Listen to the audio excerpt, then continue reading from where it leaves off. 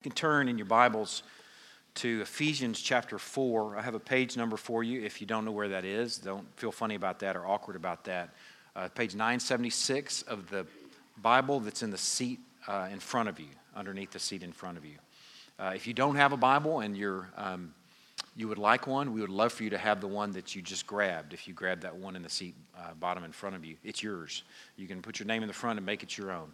Page 976 is where we are this morning in the book of Ephesians, chapter 4. I have a couple other places I'm going to have you turn over the course of the morning, but for the most part, Ephesians 4 is going to be home base for us in these next few minutes. I think that you are who you really are at home. For the most part, I think you're comfortable there. You don't have to fake it at home. It's one of the things that's nice about being home is you don't have to fake it like other places sometimes you find yourself having to fake it. You don't have to glad hand at home. You don't have to somehow treat someone different than how you really feel. At home, you can be pretty open about how you feel. You don't have to try and be someone that you're not at home. That's something that's nice about home is you can wear that old nasty T-shirt that you would not wear in public, and even around your fellow family members. They're stuck with you and they're stuck with that T-shirt, so you can just wear it. You can say what's on your mind, and that can be scary, but in a good way, you can say what's on your mind under some restraint, under some control. You're able to share your thoughts at home, ideally. You can laugh about something that's really funny. Some places you might think something's funny that would just be awkward to laugh, scary to laugh. You may not feel awkward if you're the only person that laughed, like Geneva Odd every Sunday. I pay her. I don't know if you know that she's on the salary as a hired laugher. Yeah, good job this morning. She's already got it going. Thank you. You can cry at home, right? I mean, that's something that's nice about being home is you can just totally be yourself. You can be quiet at home without the pressure of feeling like you have to talk. It's one of those, you've broken through in a relationship when you can drive with a gal that you're dating and go for hours without talking.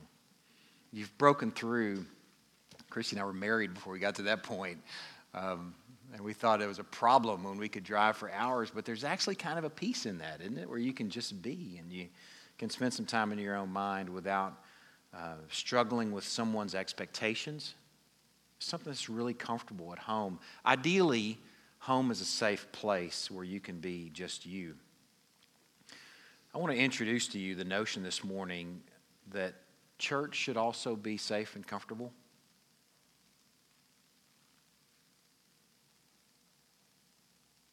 I'm saying that with the emphasis of a big, pregnant, awkward pause because I want you to get this. Church should be a place where you're comfortable and safe. If I were to say that, I want to ask the question, would you believe me?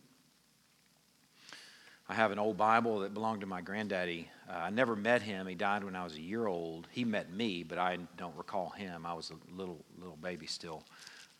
But he was a chaplain in the Army. He was a minister of music in churches over the years.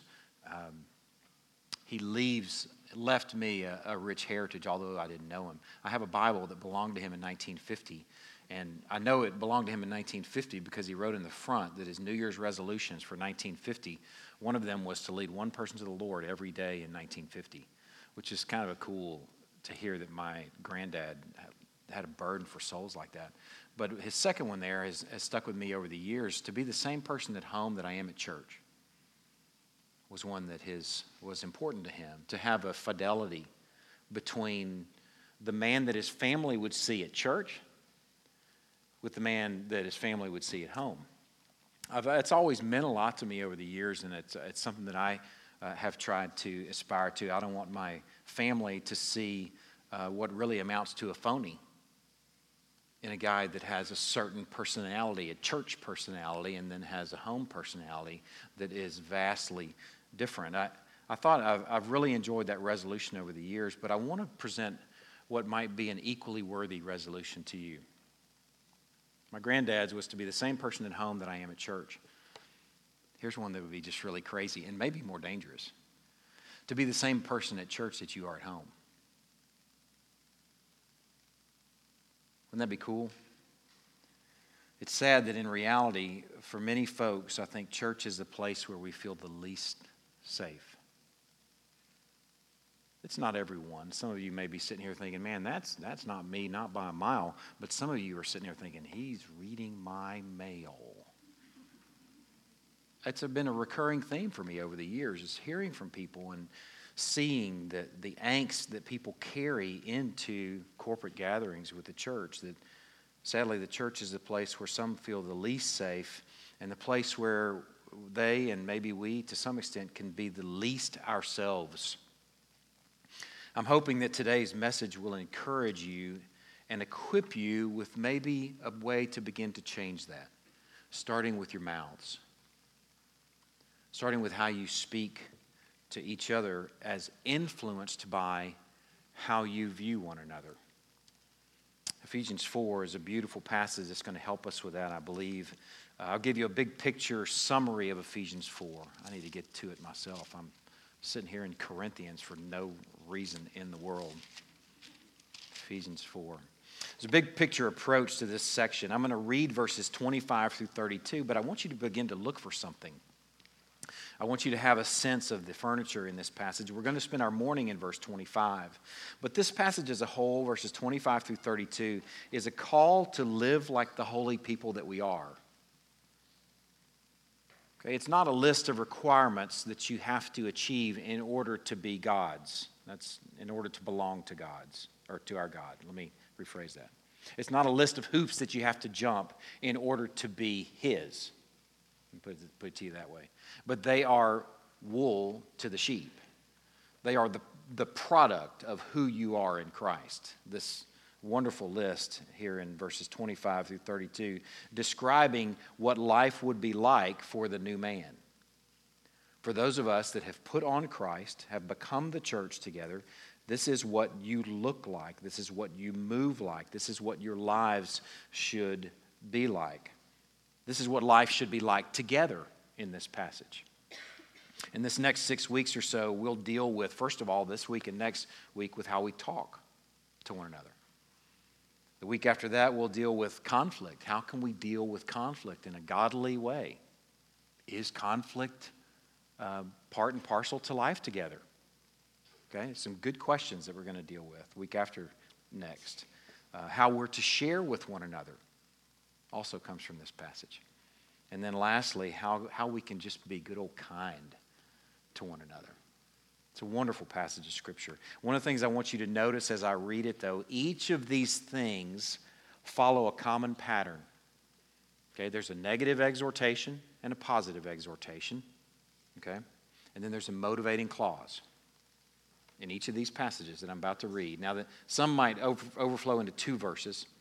But this first one all sits in one verse, and you can look for the pattern. Paul is so linear. I enjoy Paul. He's just a linear dude, okay? So a negative exhortation, a positive exhortation. In one of the cases, those are switched, but you'll see them both. And then a motivating clause, okay? So here we go. Therefore, having put away falsehood, let each one of you speak the truth with his neighbor, for we are members of one another. You see it, the layout there.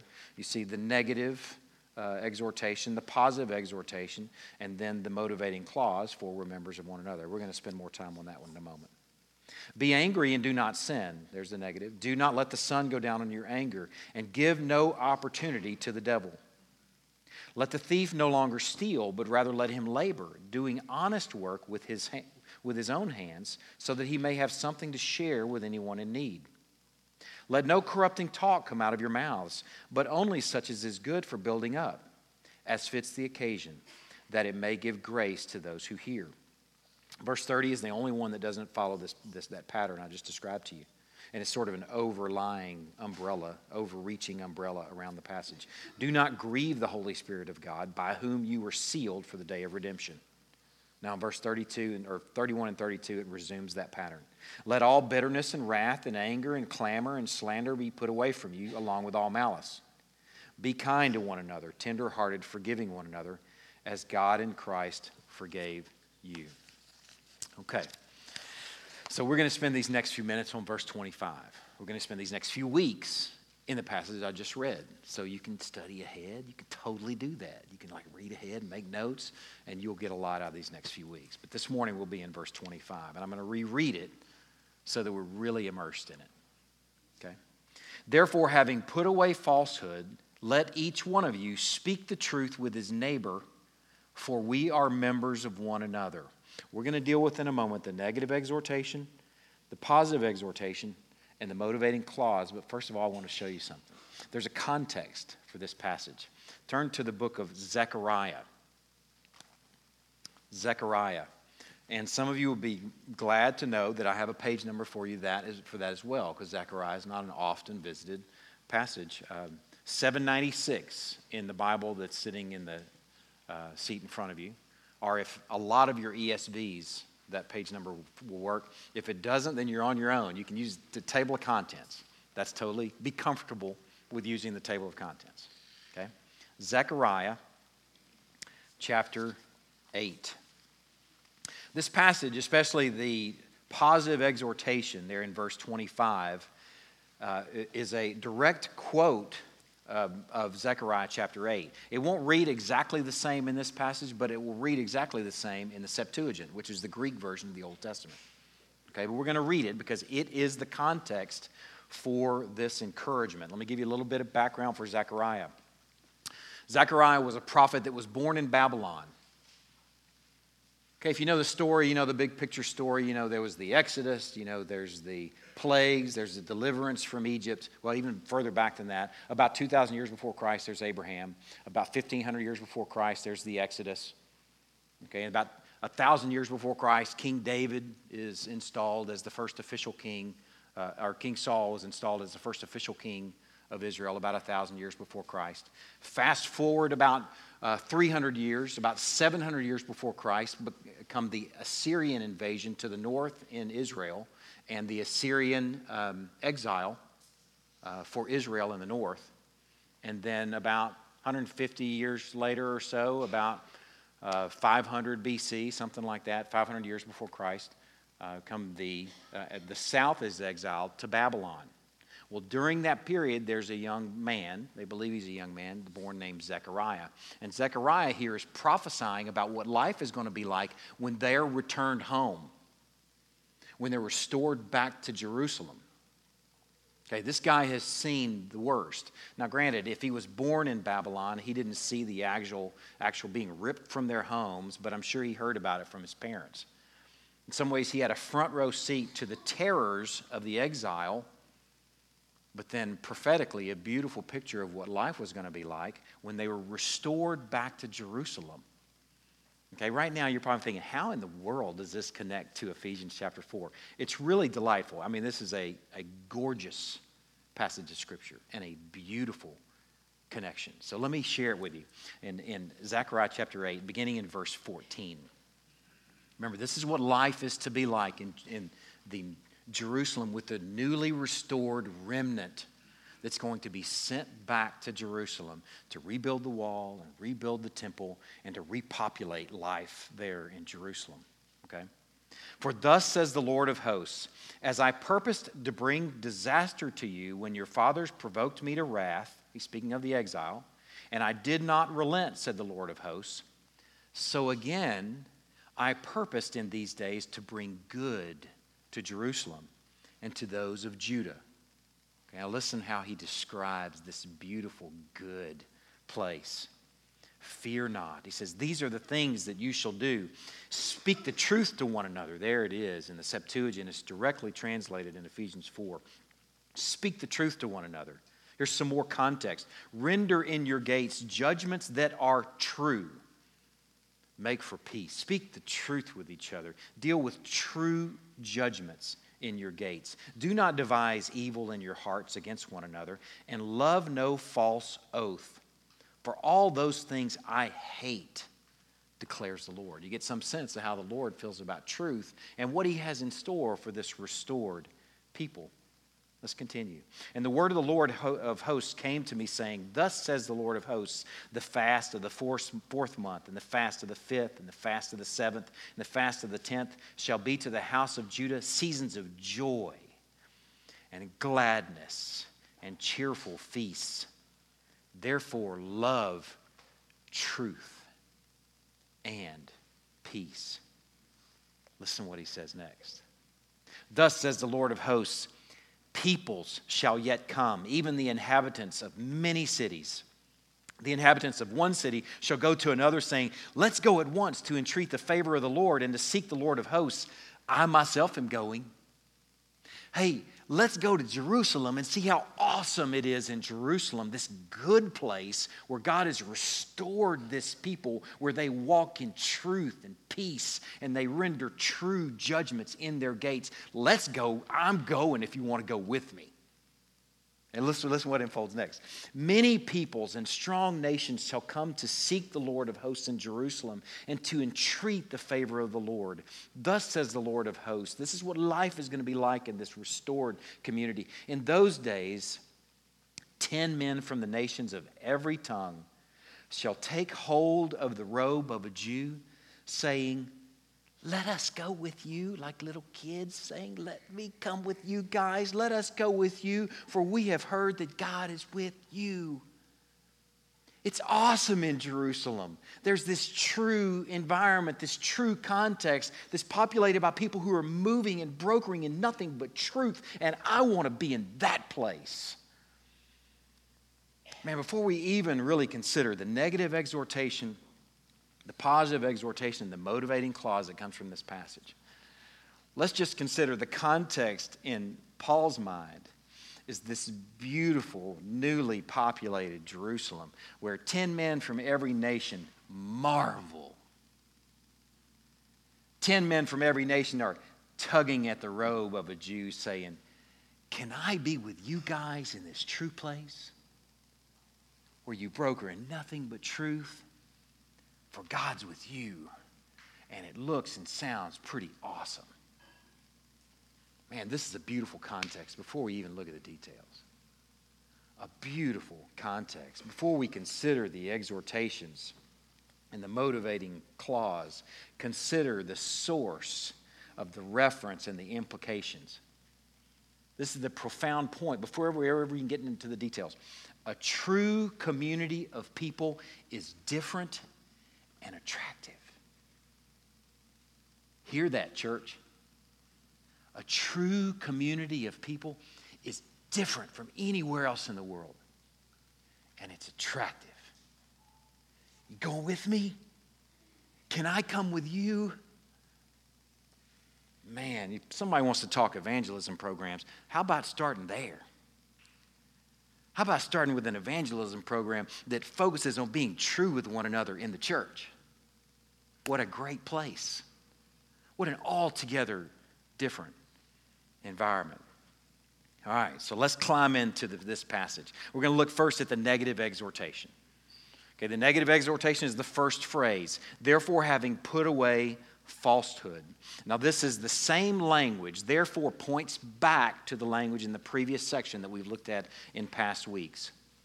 Okay, it's talking about putting off some stuff, putting off the old Gentile ways, the old unbelieving ways. You remember that passage from a few weeks ago, and putting on the new man and the new identity. This is the same language that we're dealing with right here, of a term that might help you be a term that I like. It's shedding. Shedding the old man, having shed falsehood. When one of our families was on the field in Kazakhstan, we had a chance to visit with them. It was Jake and Steph Huck. We had a chance to visit with them. I had the chance to visit when it was winter there.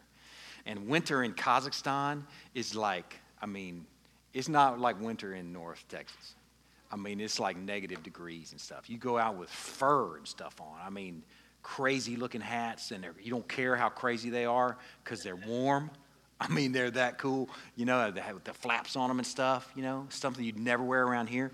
It's cold. And what's funny too is it's that cold outside, and then they'll come inside, and they might take off their outer coat, but then they're still wearing these sweaters and stuff, and it's like 100 degrees in their apartments. It's like 0 or negative degrees outside and like 100 degrees in their apartments. And they're sitting around wearing sweaters and stuff. And they look completely comfortable. And I'm stripping them off as fast as I can. And if I could take my shirt off completely, I would. It would just be a faux pas to do that in a foreign land and a mission work, don't you think? Don't you imagine? Hi there. But man, I'm talking shedding. I want to shed that stuff because I'm in a different place. I want to shed that winter coat in that hot house. Get this thing off of me is kind of the thought here. Get that old Gentile identity and those Gentile ways off of me. I don't need them anymore because I'm a different person in a different place. I think the tense is nice here. The tense is important. The sense is that it's something that you've already done, having put away falsehood. I think it connects back to the previous passage that we looked at a few weeks ago, where this former manner of life, or this former identity is put off, but the former manner of life still needs some work. It's like that thing that sticks to the bottom of your shoe that you can't get off, like gum. You know, this pesky thing that, the more I try to get it on my fingers, that's the way the old manner of life is. It still sticks to you even though you have a new identity. And that we have to be, God's people have to be about the work of shedding that stuff like we're shedding that coat in that hot room. We have to be about the work of laying it aside and putting it off and shedding it. And the way we do that is this next positive thing. We put away the speech that was part of the old life. Okay, we don't just stand there without clothes. We're actually donning new garments. And these new garments are in the positive exhortation in this next phrase. Each of you speak truth with his neighbor. Instead of walking in deception and falsehood like the old man did in the old identity, instead, each of you speak the truth with his neighbor. Now, let's identify the neighbor. The neighbor in the Zechariah passage is a fellow Jew. Okay, it's written to Jews that are going to be repopulating this context in Jerusalem.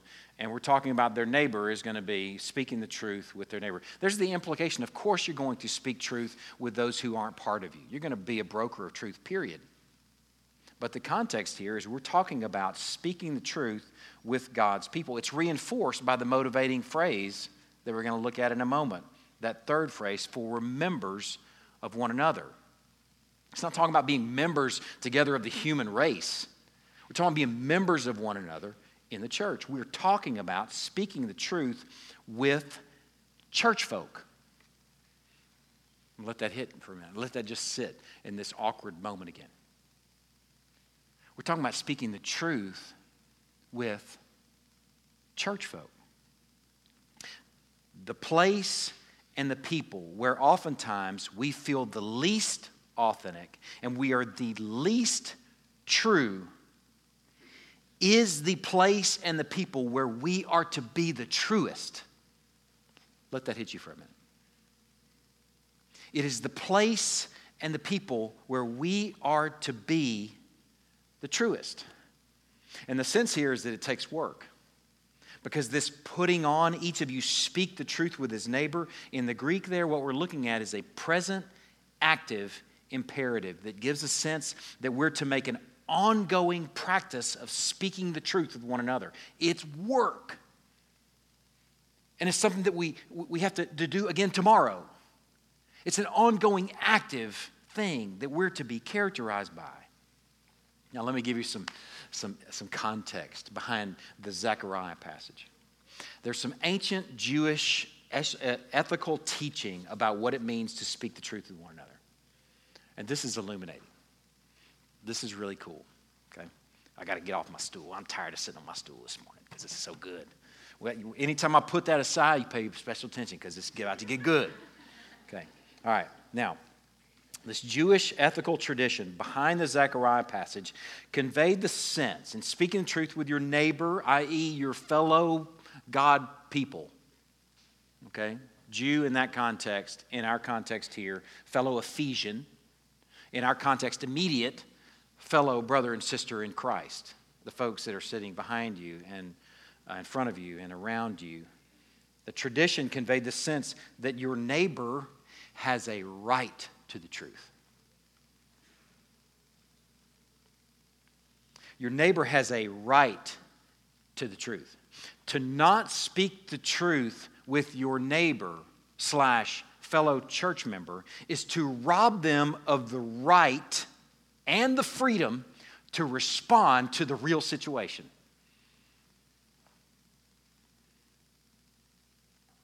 I want y'all to get that. To not speak the truth with your fellow church member, with your neighbor that's sitting around you right now, or who may be part of us and just not here with us this morning. To not speak the truth, to not broker truth with them, is to rob them of the right and the freedom to respond to the real situation. And here's the thing that's really, if you want to kind of connect to their ethic, what that means is when you don't speak the truth with your neighbor, your brother and sister in Christ, you dehumanize them.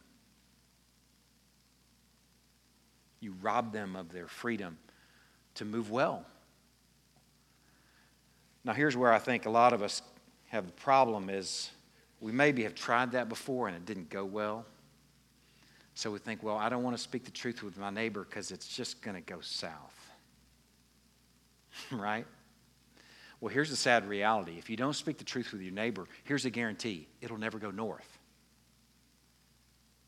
You may have a fear, I can't speak the truth with my neighbor because when I did or when I have, it goes south and things get worse and we experience conflict, and conflict must be bad, right? I hope you'll see that conflict is an opportunity for the gospel. But I know what you're saying. It's a scary place to enter into something that's harder. It's easier to just glad hand one another, isn't it? Man, when we speak the truth to our neighbor, we may find that it indeed does go south. But realize this, when you don't speak the truth with your neighbor, when you withhold, when you are glad-handing, when you are insincere, when you are not truth-speaking with your brother and sister in Christ, you're not giving the person the chance to respond to the truth. You're not even treating them like a human. Man, church people, we need to hear this. Wow. To speak the truth with each other is to treat each other like humans treat each other. To give each other the freedom to maybe do the right thing. To maybe respond well and say, man, I needed to hear that. Now, the motivating clause. We've looked at the negative exhortation, the positive exhortation. The negative exhortation is having put away falsehood. The positive is each of you speak the truth with his neighbor. Here's the motivating clause. Here's why we're supposed to do that. Because we are members of one another. We are members of one another. We speak the truth because we're members of one another. This language, members of one another, is body language. I mean like human body language. Like Paul uses the imagery of the church and the membership that we have with one another as a relationship like between a hand and an arm. Like this connectedness and like this organic experience that we're to have with one another. That's what he's describing here is body language. The reason we want to be true with one another is because we're part of the same body, the body of Christ. One of our ancient early church fathers, his name was Chrysostom, wrote about this passage. Listen to what he says. Cool, 300-something AD. He said, if the eye sees a serpent, does it lie to the foot? I love ancient, simple thought. So well put. He also said, if the nose smells a deadly drug, will it lie to the mouth? Or if the tongue tastes something bitter, will it lie to the stomach? And there's a wholeness to our bodies. There's a wholeness to our bodies that keeps one part from moving dishonestly with the other parts. And the same should be true for the body and the bride of Christ. Deception and dishonesty is the old stained garments that we were to shed and that we are to shed and that we wear instead truth with one another. We speak the truth with each other because we're members of one another, connected to one another like the eye and the foot, like the nose and the mouth, like the tongue and the stomach. Now, this morning, all I have for you is, first of all, an appeal, and secondly, an application. The appeal, I want you to look at one passage with me, And in the application, I want you to look at another passage. I'll tell you what those are so you can have them ready. First of all, the appeal. Home base is not necessarily this passage, but I would like for you to see it. James chapter 1. And the application is from 1 John, chapters 1 and 2. First of all, the appeal. I have been just so excited about sharing this with you. It's not even a hard appeal. I just think it's just wonderful. I just cannot wait to share this reality, this thought. And it may just be like, duh, but I just enjoy, you might be like, I already knew that. But God's words are true. Okay, this is the appeal. God's words are absolutely and completely true. So should yours be. Proverbs chapter 30, verse 5 says, every word of God proves true. He is a shield to those who take refuge in him. Every word of God proves true. He is a shield to those who take refuge in him. Man, I'm thinking about, if I'm going to just take that at face value, I'm going to look at the first words that are spoken in the Bible and the last words that are spoken in the Bible. The first words that are spoken in the Bible are creative and life-giving. And the last words that are spoken in the Bible are promise-making. And they're true. Let me show you how true. The first words that are spoken in the Bible, let's see. And God said, let there be light. And you wonder how true they were? The next words, and there was light. Any doubt? Any doubt, at least about those first words? He said, let there be light, and there was. Instantaneously true, his words. They are creation making. They are creative giving. They are creation giving. They are life giving. He says, God said, let us make man in our image, after our likeness, and let them have dominion over the fish of the sea and over the birds of the heavens and over livestock and over the earth and over every creeping thing that creeps on the earth. He said it, and guess what? Man was. Because his words are true. In the very beginning, his words were creative words. In the very end, his words are promise-making words. The last words that are spoken in our Bible are spoken by God the Son. He said, surely I am coming soon. His words are true. Every word of God proves true. Cover to cover. Enjoy this promise that's made to a man named Abram. He says, go from your country and your kindred and your father's house to the land that I will show you. And here's the promise. I will make of you a great nation. I will bless you and make your name great so that you will be a blessing. I will bless those who bless you, and him who dishonors you I will curse. And in you all the families of the earth shall be blessed. This is a room full of the truth of that passage right here. We're a product of the reality that every word proves true. Man, God's words are absolutely and completely true every single time. James 1 verse 17 says, every good gift and every perfect gift is from above, coming down from the Father of lights, in whom there is no variation or shadow due to change. There's no deception in God. There's no dishonesty in God. There's no shifting shadows. There's no variation.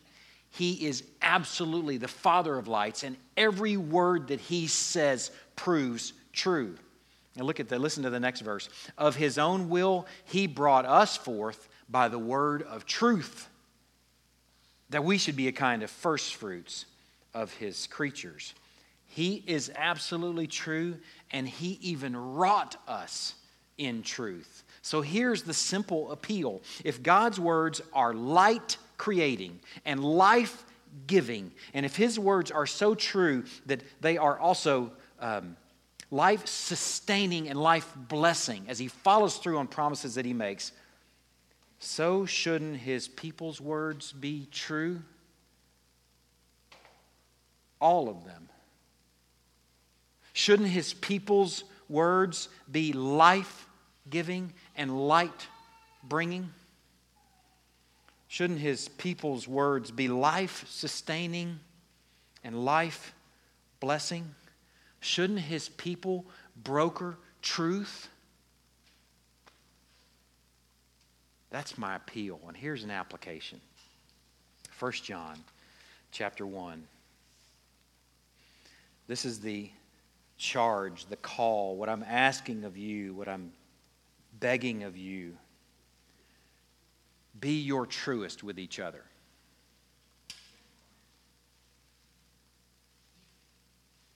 Be your truest with each other. And I mean, yes, with fellow church folk.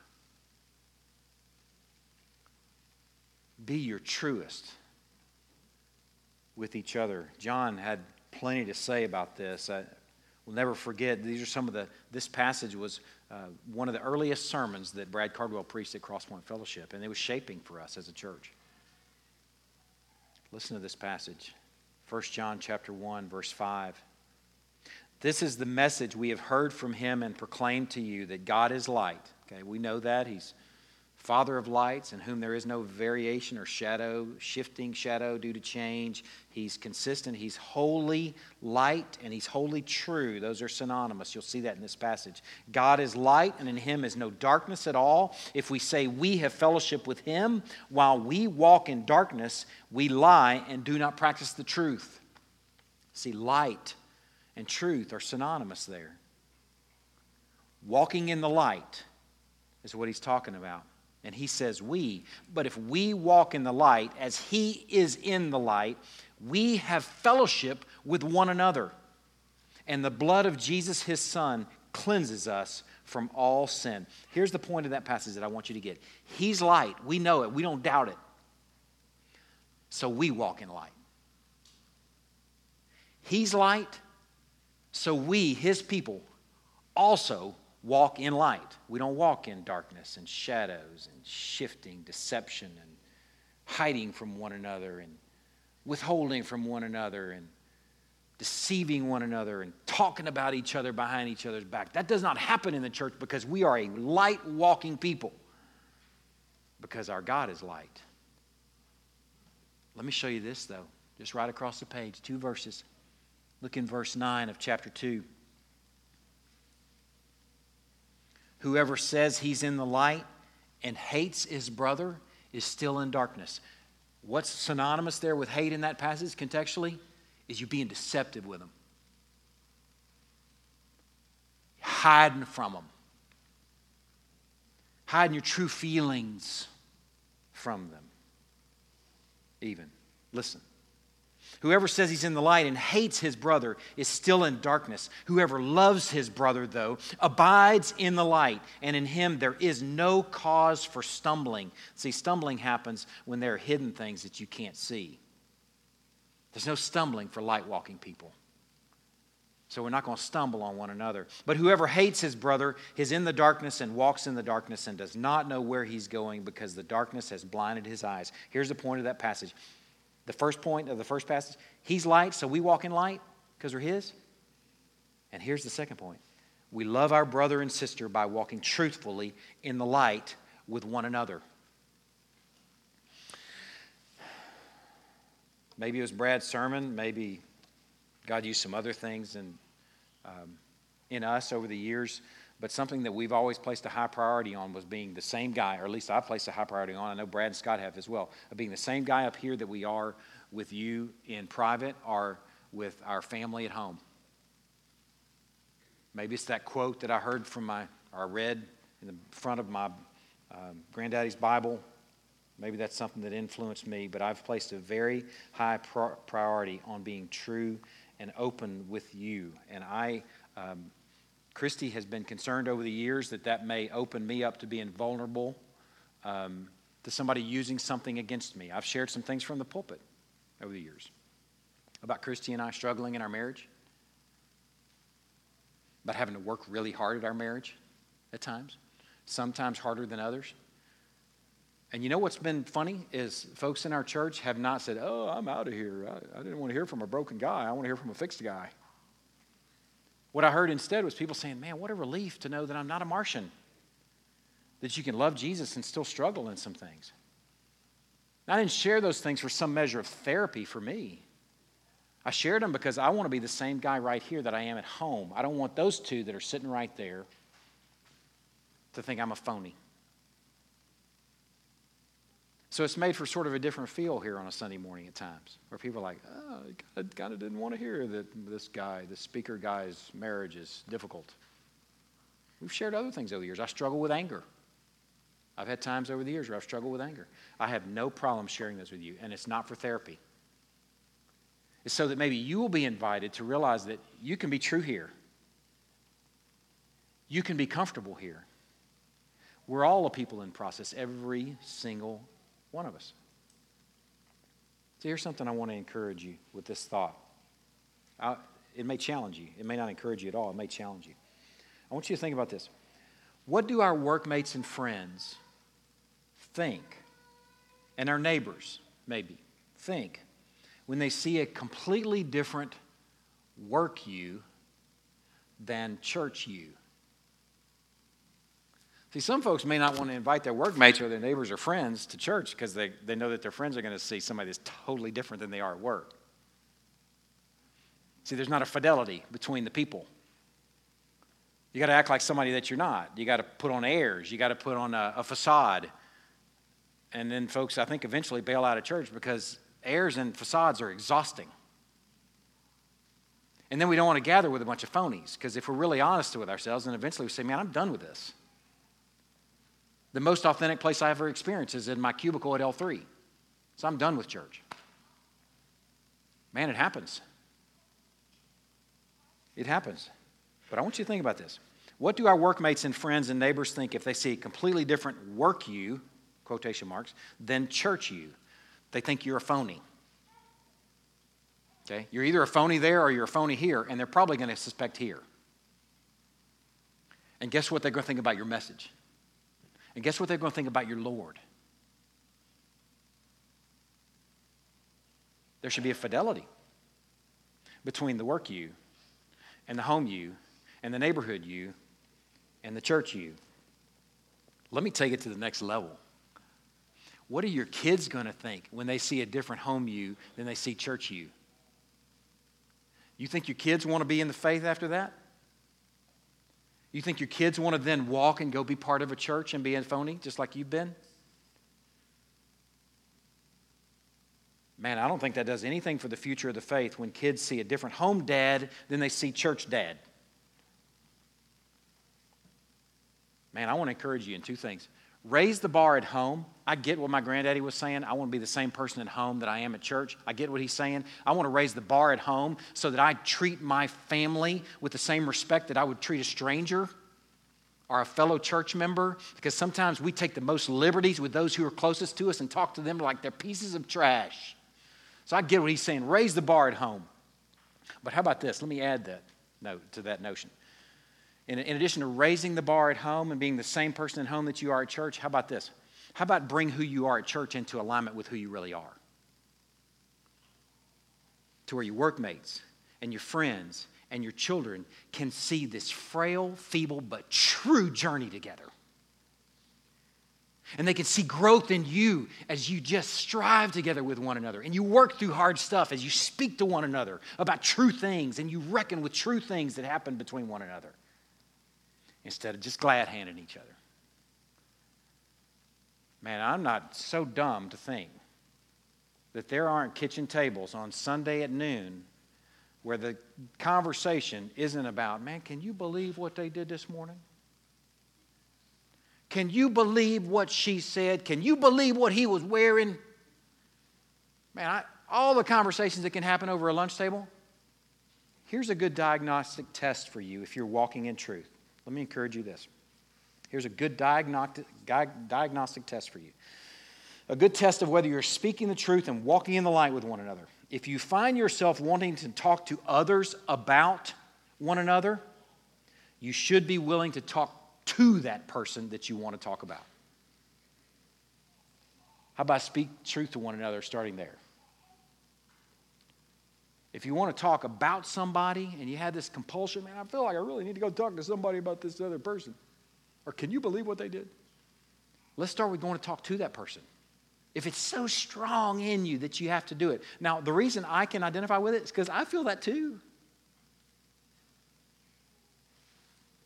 I told Scott this morning, I've had a handful of people over the years that I have vented with. And I felt like, man, I need to have somebody I can vent with. Don't you? Don't I? You know, because ministry's hard, and life's hard, and I need to have a couple people that I can vent to. Well, let me just share this thought with you. About to reach 50. I turned 50 this year in December, so it's taken me a while to figure this out. Venting's overrated. Venting's overrated. And it takes whoever I'm venting about. It actually, what it does in venting is it creates a courtroom environment where the one who is actually on trial doesn't even know it's going on. Isn't even there. Is that the kind of friendship that we want to have with one another? Where we can vent to one another about someone, try and I have a judge in here, she could help me. Try and what? Convict, yes. Try and convict someone without them even being in there, without them being in the conversation. That's not moving truthfully, people. And man, venting's overrated. Venting in actuality doesn't help the situation. If I have somebody I feel like I ought to be venting about, then if I'm going to speak truth with my neighbor, I should go to them and treat them like a human. Right? I could treat them like a human, and guess what? There is a high probability it could be harder before it's better. But guess what? It'll never be better if I just vent. Because you know what I'm doing when I'm venting, really? I'm venting. I'm mustering the wherewithal to glad hand them next time I see them. That's what I'm doing. When I call somebody and say, man, I got to talk to you about this guy. He's so on my nerves. He's driving me crazy. And that person says, I know, man, but, you got to do the Christian thing, So the Christian thing is just mustering the energy to go, hey, man, it's good to see you. Next time I see that person. Good to see you. I like those shoes. You got nothing else to say of any meaning, substance. So, man, nice shoes. True people should be different. You know what's really cool about that? Is when you have an environment where people aren't doing that, where people are treating each other like humans, you're going to have to work through some hard stuff. But here's the crazy scandal of it all. 10 people from every nation are going to say, can I be part of that? Everywhere I move, there's deception. Everywhere I move, there are people talking about one another. Everywhere I move, there are people scheming about one another. There are people venting to one another about one another. Except for this one place. Can I be part of that group? Can I be part of a true people? That you must have a true God that's in the center of you because you don't move that way when everywhere else they do. How about that? How about that for evangelism? How about that for a reason to move in truth with one another? Man, raise the bar at home and work, yes. But how about fidelity and truth with your church brothers and sisters? Absolute and open vulnerability and honesty with one another. No airs. No facades. They're exhausting. No glad handing, no faking, no deception. Just real people searching after a real God together. Man, that's attractive.